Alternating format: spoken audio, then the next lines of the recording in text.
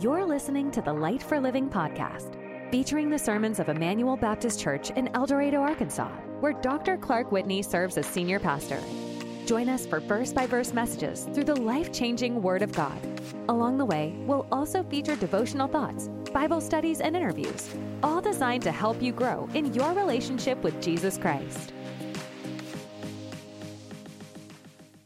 If you have a Bible, I invite you to take it out and turn to Matthew chapter 1. Matthew chapter 1. And Merry Christmas. It's good to have good music. We're grateful for our musicians. And you all are looking really festive. Y'all are looking really festive this Christmas Eve morning. And it's good to be with you.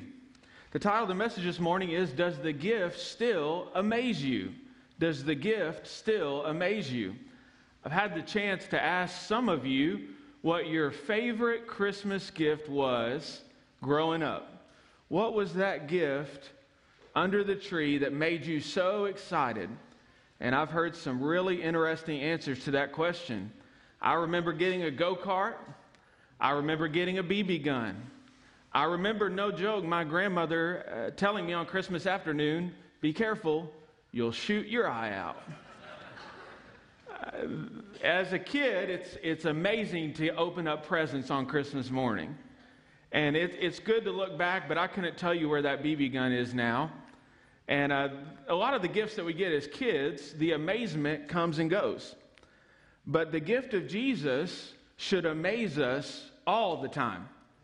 The gift of Jesus should cause us to worship and adore. And the best thing we can do on Christmas is come to worship together. And that's why I'm so glad that you're here today. I do need to clear something up. My wife has instructed me. After Thanksgiving, I preached a message about different disappointments and depression and such around the holidays, and shared a little bit about family dynamics and different traditions. And I shared how my family growing up, we would always go eat fajitas on Christmas Eve. I shared how her family would always make chili on Christmas Eve, and how we did not come to a conclusion easily on what to do about that. But we have come to a wonderful compromise. If you've ever seen the movie Radio with Cuba Gooding Jr., they offer him 2 different pieces of pie, and they say, which one do you want, Radio? He says, both. So at lunch, if you want to go to Little Brother Mexican food with us, we're going to eat fajitas. And tonight, after our service, we're going to eat chili. And then we're going to take some Tums. So she said some of you have asked. I didn't think anyone cared that much, but I have gotten an amusing gift, and I will stop the foolishness after this, I promise. I went to one of our small group Christmas parties, and it was a sock exchange. I won't tell the small group's name. You know who you are. But you have a tradition, and we brought socks, but we weren't prepared for how serious you take the sock exchange. And we didn't know that they were crazy socks. We also did not know going into the party that the deal is you're supposed to wear the socks the next Sunday. So all the people in the small group, the Johnson Ricker small group, conspired to give me the ugliest socks. And they don't even match my suit. But I've got the Baby Yoda socks on today. So if you see him at Goodwill afterwards, that's why. No. So it's fun to have amusing gifts. It's fun to have amazing gifts. But I want to talk to you about the greatest gift of Jesus. Matthew chapter 1. And I want you to know that our God is a giving God. And giving is in the very heart of God. The Bible says in John 3 that God so loved the world that he gave. He's a giving God. We focus so much on getting, but our God is all about giving. The Bible says in 2 Corinthians 9, thanks be to God for his indescribable gift. It's a gift that is too awesome and amazing for words. It is a gift that should amaze our hearts all the time. But I want to ask you today, does the gift still amaze you? Does the gift still amaze you? We'll read a few verses in Matthew chapter 1, beginning in verse 20, and then we'll jump right in. If you got it, say got it. Now the birth of Jesus Christ, back to 18, verse 18, took place in this way. When his mother Mary had been betrothed to Joseph, before they came together, she was found to be with child from the Holy Spirit. And her husband Joseph, being a just man and unwilling to put her to shame, resolved to divorce her quietly. But as he considered these things, behold, an angel of the Lord appeared to him in a dream, saying, Joseph, son of David, do not fear to take Mary as your wife, for what is conceived in her is from the Holy Spirit.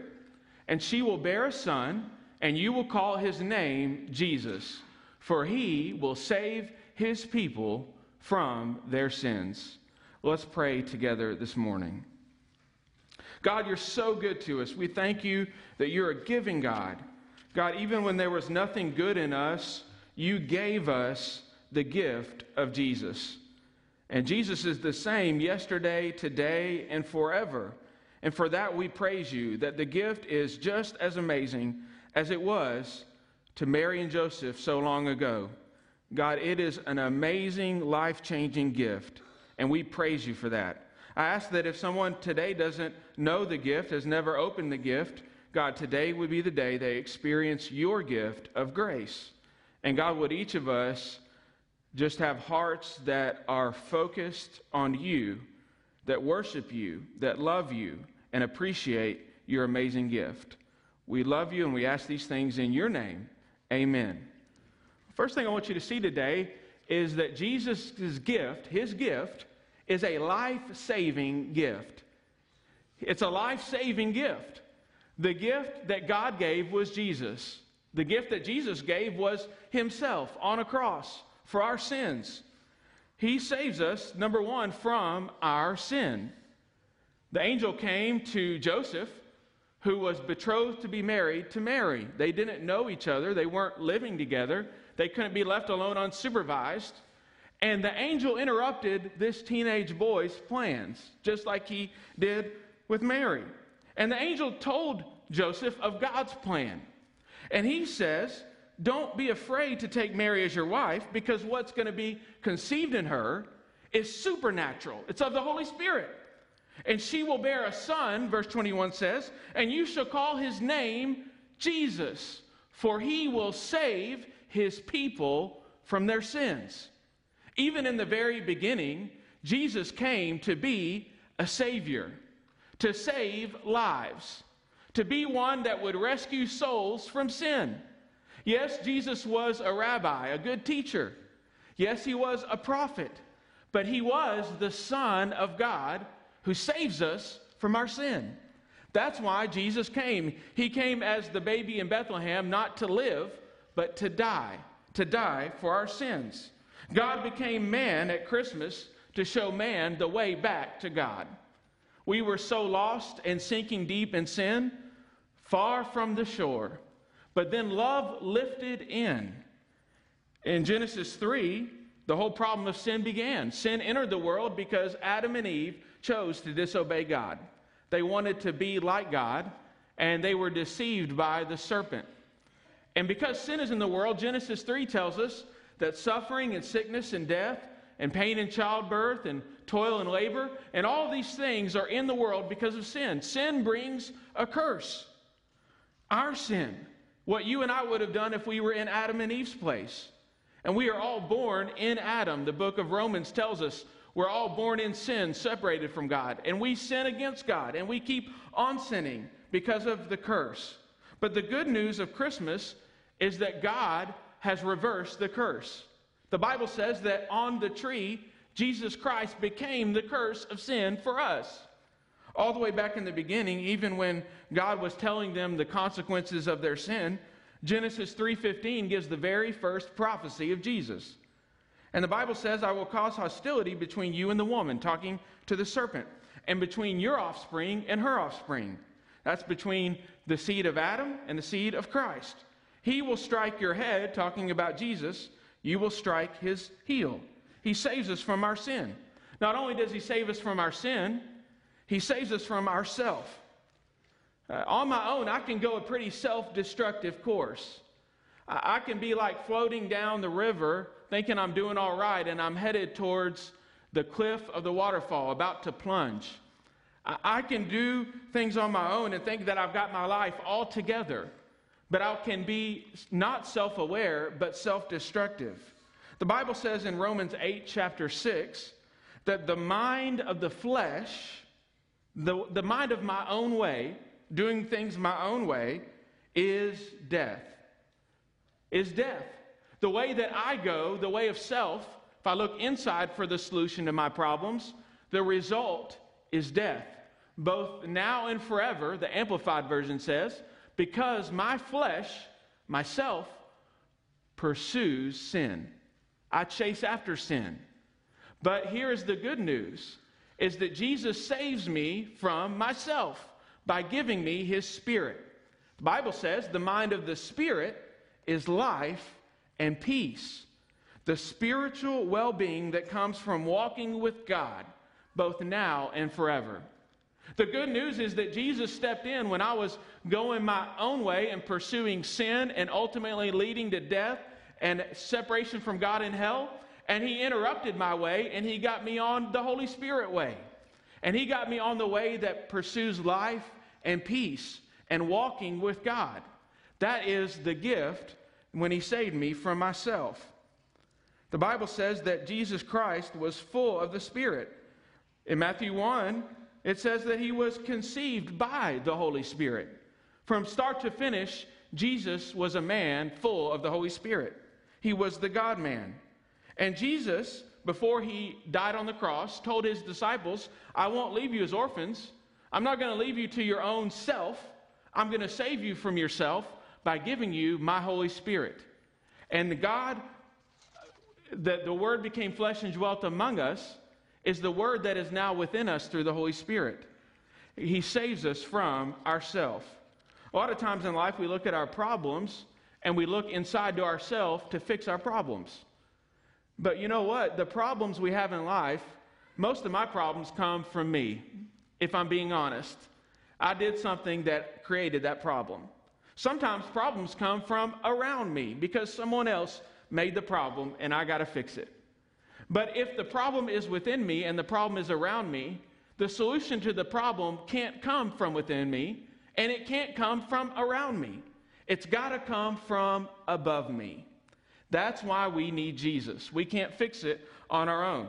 Not only does Jesus, the gift, it amazes me that he saved me from myself, but he also saved me from Satan. Did you know that there is an enemy of your soul? There is someone who does not want you to have the life that God wants for you. The abundant life, the fulfilling life, the love and the joy and the peace. His name is Satan. He is a defeated enemy, but the Bible says that he is still working in this world. And Jesus said in John 10:10 that the thief, talking about Satan, comes only to steal and to kill and to destroy. Listen to me. There's somebody that wants to steal and kill and destroy you. He wants to steal and destroy your joy and your happiness and your family and every good thing that God wants to do in your life. How do I know that? Satan's been at working since the very beginning. He deceived Adam and Eve in the garden. He wanted to destroy them. And he also wanted to destroy God's plan at the time of Jesus. The Bible talks about that when Jesus was born, old King Herod had all of the male children killed because he was jealous. The wise men came and told Herod there's going to be a ruler that has been born, and Herod was jealous. And as a pawn of Satan, he went out to destroy children, but he could not destroy God's plan. And so 1 John 3:8 says, whoever makes a practice of sinning is of the devil, for the devil has been sinning from the beginning. See, there's nothing new. You go back to the garden or Herod or even today, he's been sinning from the beginning. But the reason the Son of God appeared, don't miss that, was to destroy the works of the devil. Jesus came to save us from Satan, to save us from the enemy, the one that wants to steal and kill and destroy us. He destroyed the works of the devil. Romans 16:20, it's a beautiful picture of what Genesis 3:15 said. Remember, you will crush his head. The God of peace will soon crush Satan under your feet. Satan is a defeated foe. He's got a little power for a little time, but the Bible tells us how it ends. And God will soon crush Satan forever.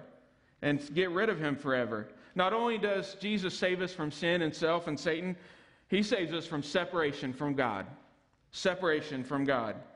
Romans 6:23 says that the wages of sin is death. You and I deserve death. Death is more than a biological moment where our heart stops beating and we stop breathing. Spiritual death is eternal separation from God. It's God saying, you wanted it your way for so long, you pursued sin all your life, and you rejected me. You will have it your own way for eternity. And there is a hell, and there's eternal separation from God in a place called hell. But the good news is that even though the wages of sin is death, there is a free gift of God. There's an amazing gift, and it is eternal life through Christ Jesus our Lord. That's good news. That's good news. So Jesus is a life-saving gift. I thank him that he saved my life. He saved me from self. He saved me from Satan. One day I won't be separated from him. I will be with him forever. But a lot of people stop there and they get saved and you say, hey, check, check, check. I know that. It's a life-saving gift, but I came to tell you today, it's a life-changing gift. It's a life-changing gift. And if the gift of Jesus hasn't changed your life, you need to ask yourself if you really received it in the first place. If the gift of Jesus hasn't amazed you and changed you, not that you're perfect, but God is in you and he's helping you live for him, if it hasn't happened, maybe you need to really receive the gift. The world says life is found in what you get. God says life and life change is found in what I gave. What does it change? It changes our person. Don't miss this. Our person. The Bible says in 2 Corinthians 5:17 that if any person, any man is in Christ, they have become a new person. They become a brand new creation. Jesus did not just come to fix your old life, but to give you a brand new life. When I got saved, the old me was gone. Now I'm brand new. And instead of following self, I have the Holy Spirit to help me. I'm not perfect. I haven't got where I need to be, but thank God I'm not where I was. And if anybody's in Christ, he's a new creation. Now think about how God creates. Yesterday, my father-in-law we had to figure out a Lego set that was built for 3-year-olds. And these weren't even the hard Legos. These were the bigger Legos. And we had the directions in front of us, and Baylor was stumped. And we were stumped too. I don't even know what got me on this. This is just therapy getting this out right now. But we had these Legos, and we couldn't put the feet on them. It wasn't making sense. There was 3 holes on one and 4 on the other, and the picture had them. It just wasn't working. We finally got it together. And Baylor told one of us that we weren't smart enough to put it together. My. When we make stuff, you and I make stuff out of stuff that's already there. That's where I was going with that. We got the Legos in front of us, we just put it together. When God makes stuff, he makes stuff out of nothing. In the beginning, God created. There was nothing when he spoke it into existence. Nothing was there. He didn't just take something and make it something. He took nothing and made it something. And in the beginning, God created the heavens and the earth. He created out of nothing. Psalm 51, David had sinned against God. He prayed to God, God, create in me a clean heart out of nothing. Well, when the Bible makes us a brand new person, there is nothing good in our hands we bring, but it's simply to the cross we cling. It's simply to him, and we come to him and we say, just as I am, I can't fix myself. I need you, God, not to fix me, but to make me something brand new. That's what Jesus does. That's what Jesus does. When he changes our person, it changes our perspective. All of a sudden, when I'm a new person, I start seeing things differently. I have a mindset shift. My framework at looking at people and situation changes. The Bible says in Colossians 3, since you have been raised to new life, since you're a new person with Christ, here's what you ought to do. Set your sights on the realities of heaven.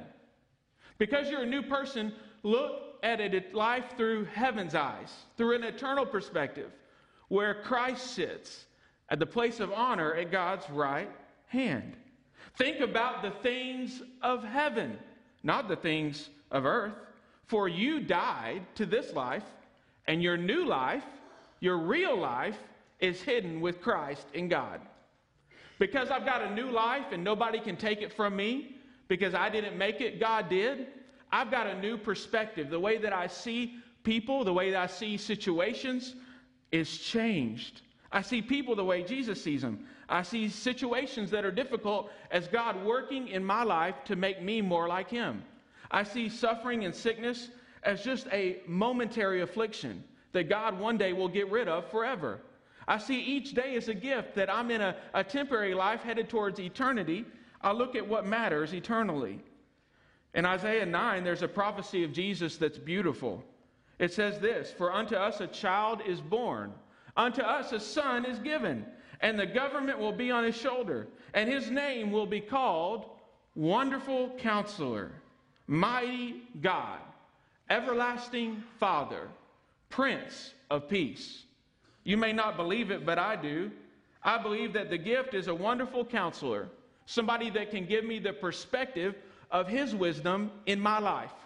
I believe He's a mighty God who's able to overcome the situations and struggles, the family heartache, all the issues I deal with. He's the everlasting Father. He's the one that will never leave me or forsake me. He's the friend that sticks closer than a brother. And He's the Prince of Peace. He's the one that gives me peace, not like the world gives, but a peace that guards my heart and my mind through any anxiety or situation I face. He gives me a brand new perspective. He also changes my priorities. All of a sudden, the things that used to matter to me don't matter anymore. You want your priorities to change? Get married. They will start changing for you. I want to love people the way God loves people. Because Jesus has loved me, I want to give and be generous because God has given me eternal life. I want to forgive because Jesus forgave me. The Bible says in Matthew 22 that the Pharisees gathered together and they asked Jesus a trick question. And the Bible says, "Teacher," to test Him, "what is the greatest commandment in the law?" This is what Jesus said. The greatest priority in life. To love your God, the Lord your God, with all your heart and with all your soul, all your mind. This is the great and first commandment. And the second is like it. You shall love your neighbor as yourself. The great commandment, to love God and love people. It's the first half of the mission of our church. We love God and love people. But the truth is, you and I really can't do that on our own. Our priorities are me, not you, or God. Well, the good news is, Matthew 5:17, Jesus said, "I didn't come to abolish the law of the prophets. I came to fulfill them." And Jesus said the greatest law is love God. The second is love people. He perfectly did both of those things. And when I have Jesus, I can do both of those things too. 1 John 4:19, we love because He first loved us. Well, back to Matthew 1. Changes our priorities. It also changes our plans. Think about Mary and Joseph. They had their whole life ahead of them. All their plans, their priorities, all the things they were excited about in their new marriage. And God interrupted their plans. You know, God has a way of doing that in life. All of a sudden, things change. And we don't always get the full plan. But the angel gave Joseph the plan. And back to Matthew 1, he said, "Behold, the virgin shall conceive and bear a son. They will call his name Immanuel." Pretty good name for a church, right? God with us. When Joseph woke from his sleep, he did as the angel of the Lord commanded him. He obeyed, even though he didn't understand, even though it was going to cost him with his friends. His family probably did not understand, probably cost him a career, safety, security. But all of these things, he laid down his own plan to follow God's plan. And if the gift has amazed you, it's not only changed your person, your priorities, and your perspective, it's going to change your plans. It's going to change your life, and you're going to say, "God, whatever you choose to do with my life, I just want to follow you. I'm not going to give you my plan and ask you to bless it. I'm going to ask you what your plan is for me. How do you want to use me?" To be a Christian means I have no plans of my own. I submit myself to his plan. And I trust him to do something greater with my life than I could ever imagine. I'm so thankful that it's a life-saving gift, but I'm so thankful it's a life-changing gift. Amen? I want to read to you a monologue from the great Paul Harvey. As a kid, I used to listen to 98.1. There was 2 country stations. I got time. I can go off on a tangent. There was 2. One was the new country back in the day. That ain't country at all. 98.1, they played the real stuff. Waylon and Willie and the Boys. And every day at noon, they'd play the national anthem, and then Paul Harvey would come on the radio. And this Paul Harvey monologue has really outstood his life. It's going to be a blessing to you. I won't do it justice, but it's called The Man and the Birds, and it really speaks to Christmas. Harvey said, "The man to whom I'm going to introduce you was not a Scrooge. He was a kind, decent, mostly good man, generous to his family, upright in his dealings with other men. But he just didn't believe all that incarnation stuff which the churches proclaim at Christmas time. It just didn't make sense, and he was too honest to pretend otherwise. He couldn't swallow the Jesus story about God coming to earth as a man. I'm truly sorry to distress you," he told his wife, "but I'm not going with you to church this Christmas Eve." He said he'd feel like a hypocrite. He'd rather just stay at home, but he would wait up for them. So he stayed while they went to the midnight Christmas Eve service. Shortly after the family drove away in the car, the snow began to fall. He went to the window to watch the flurries getting heavier and heavier, and went back to his fireside chair and began to read his newspaper. Minutes later, he was startled by a thudding sound, then another, sort of a thump or a thud. At first, he thought someone must be throwing snowballs at his window. But when he went to the front door to investigate, he found a flock of birds, huddled miserably in the snow. They'd been caught in the storm, and in a desperate search for shelter, they had tried to fly through his large landscape window. Well, he couldn't let those poor creatures just sit there and freeze, so he remembered his barn where his children stabled their pony. That would provide a warm shelter, he thought, if only he could direct the birds to the barn. Well, quickly he put on a coat, tramped through the deepening snow all the way to the barn. He opened the doors wide and he turned on a light, but the birds did not come in. He figured food would entice them in, so he hurried back into the house, got some breadcrumbs, sprinkled them in the snow, and made a trail to the wide open, lit up doorway of the stable.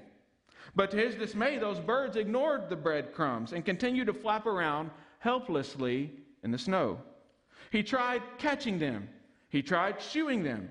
He tried walking around them and waving his arms. Instead, they scattered in every direction but the warm barn.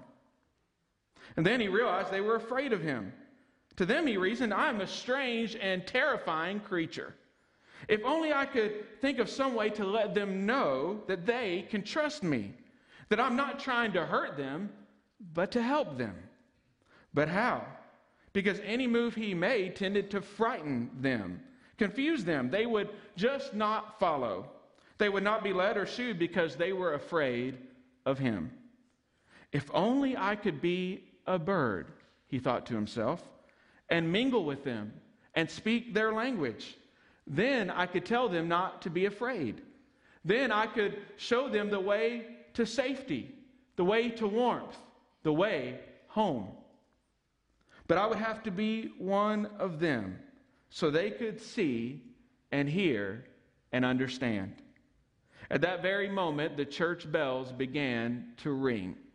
The sound reached his ears above the sound of the wind, the blowing snow. And he stood there listening to the bells that rung the glad tidings of Christmas. And he fell to his knees in the snow. The gift of Christmas is God becoming man, to show man the way back to God, to be the way. Thank you for joining us today. If you've enjoyed this episode, please subscribe and share with a friend. We hope you'll tune back in next time to the Light for Living podcast.